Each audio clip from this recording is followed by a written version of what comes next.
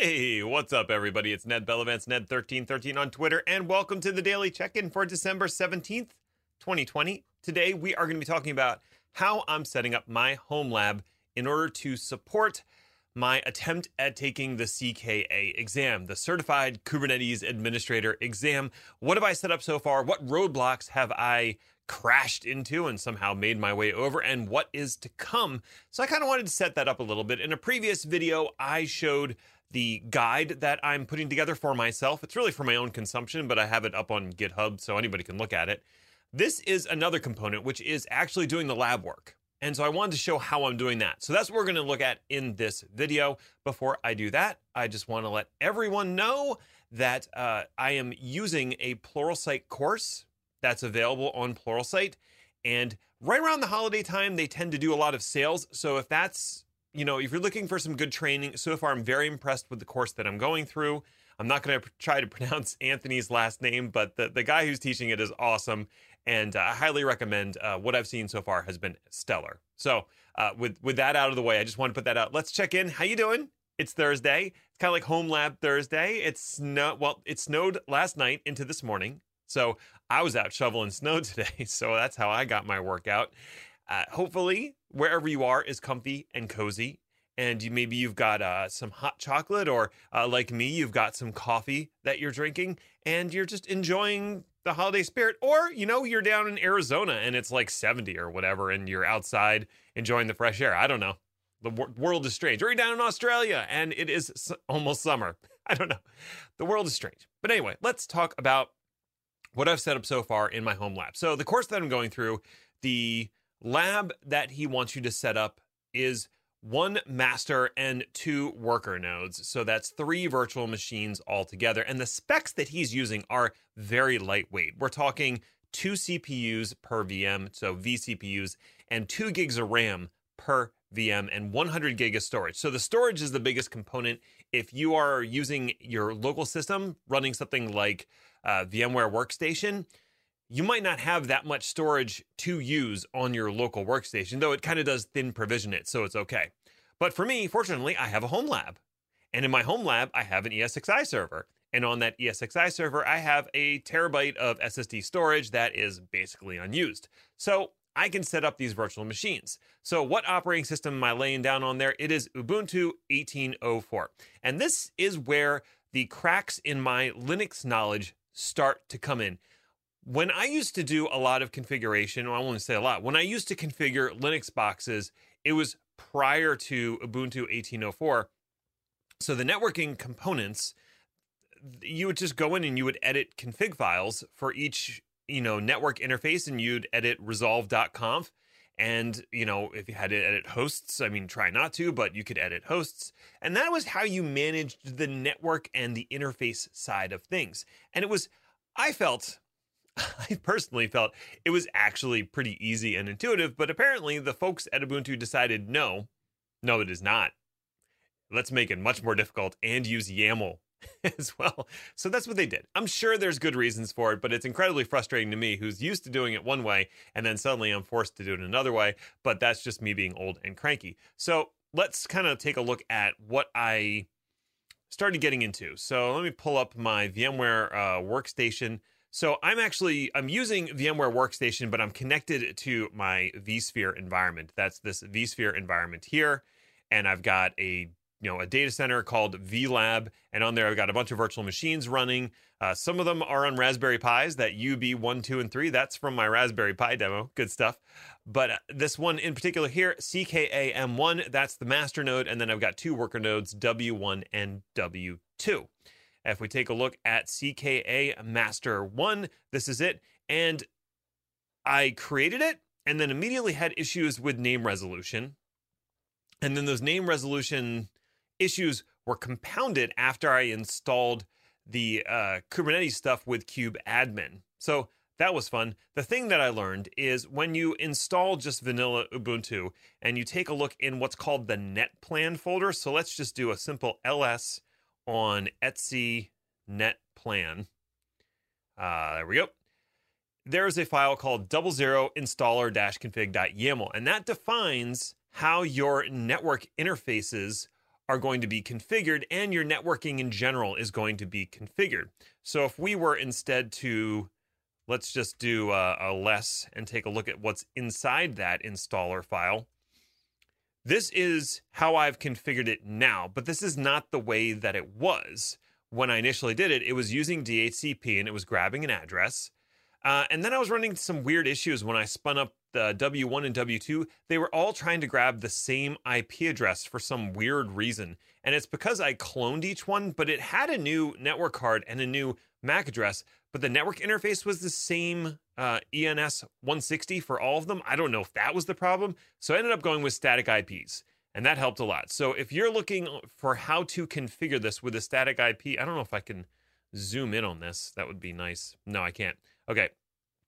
If you're looking for a way to do static IP addresses on an Ubuntu 18.04, and I'm sure version 20.04 or whatever it is the same, this is how you would go about it. You've got your network Ethernets and then the interface that you want to configure. You set DHCP4 to no. You don't want that, no DHCP. And then you set a static IP address. Here I'm using 10.03.31. And then the subnet, you just throw the subnet mask on there, /24. The gateway you want to use 10.03.1. And then name servers. And you have an addresses field, which is the address of the name servers you want to use. And then there's this search field. And I want to call this out because after I installed Kubernetes and installed Calico as my networking, all of a sudden I was no longer able to resolve things that were using bellalab.local. And I'm not sure what was going on with that, but I had to enter this field in for the search, even though my name resolution outbound was still working. So here's the weird thing, right? If I was on the master server and I did a name resolution for google.com, it would resolve and tell me it used the public Google server. And it was obviously going to my DNS server 10.03.10 to do that. But if I tried to search for something that was .bellalab.local, it would just come out with an error that said serve fail. And I don't really know the reason behind that, because it should just send all requests directly out to 10.03.10. But I think what was happening is it was either using the root hints for that, or it was assuming, or because I installed Calico, now it has core DNS to deal with. So it has to look up information in core DNS to see if that is going to resolve it. And then it's going to look up in the root hints to see if that can resolve that .local. And when neither of them can resolve it, for whatever reason, it just doesn't send it forward to the 10.03.10. So what I ended up doing was adding that search field that you just saw, and suddenly name resolution was working no problem. The other thing, and this was kind of my own fault, I didn't add the static DNS entries into my domain controller right away, because being a Windows guy, I was used to Windows machines being able to dynamically register their host name and IP address with Windows DNS. So I was like, oh, you're just going to do that for me. It's fine. So no big deal. So I'm going through this course, and he takes you through the process of prepping your master, prepping one of the worker nodes. You get, Docker, and this is using Docker. So if I move to 1.20, he's going to have to update these instructions to not use Docker, because now it uses, what is it? Well, it uses Cryo and something else instead. So that's a whole other can of worms that we're going to have to get into. But I walked through that part, and now, as I'm walking through the installation, this is probably a good idea for you if you're planning to take the CKA exam. As you're walking through the installation, first of all, one of the goals is to understand how to initialize and deploy a cluster with KubeAdmin. So you need to know how to use that tool anyway. The other thing is, as you're walking through that process, think about the ways that things might go wrong or things that might trip you up, and then bear those in mind or dig deeper, because that's the sort of thing that's going to come up on the troubleshooting portion of the exam. You tried to run KubeAdmin and something failed. Maybe it's that the swap file is not disabled. Well, how do you do that? That's a good question. The thing that he showed is you have to go into fstab, or vi etc fstab, and you have to comment out the swap partition. In this case, it didn't really create a real swap partition, but you have to comment out this swap partition or else the pre-flight check for the kube admin in it will fail. So think about that. Think about the fact that it might fail. The other thing I discovered is if you don't use sudo or run as root, it's going to fail that pre-flight check. Okay, that's good to know.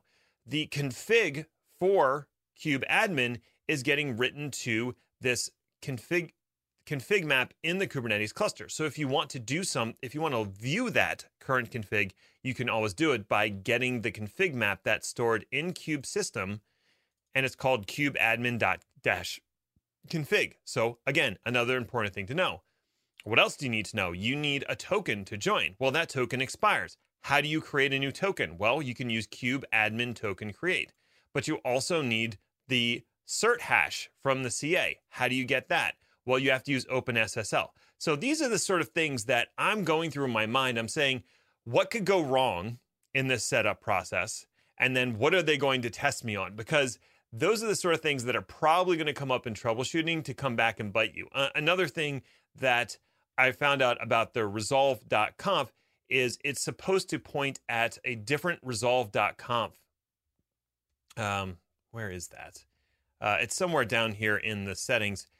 For Ubuntu 18.04 and up, the resolve.conf has to point at this file here, the run systemd resolve/resolve.conf, and not the usual etc resolve.conf, or else it doesn't resolve names properly. So if you're having name resolution problems, I wasn't even sharing my screen.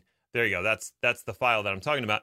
If you're having name resolution problems, that doesn't work. That's could be why. It could be that it didn't detect that resolve.conf change, and you have to change it in the config map and then, redo your cluster in some way. So that's where I am right now. I've got the master node running. I've got one worker node running and joined. I'm going to spin up a second one and do that, and then start going through the rest of the lab exercises.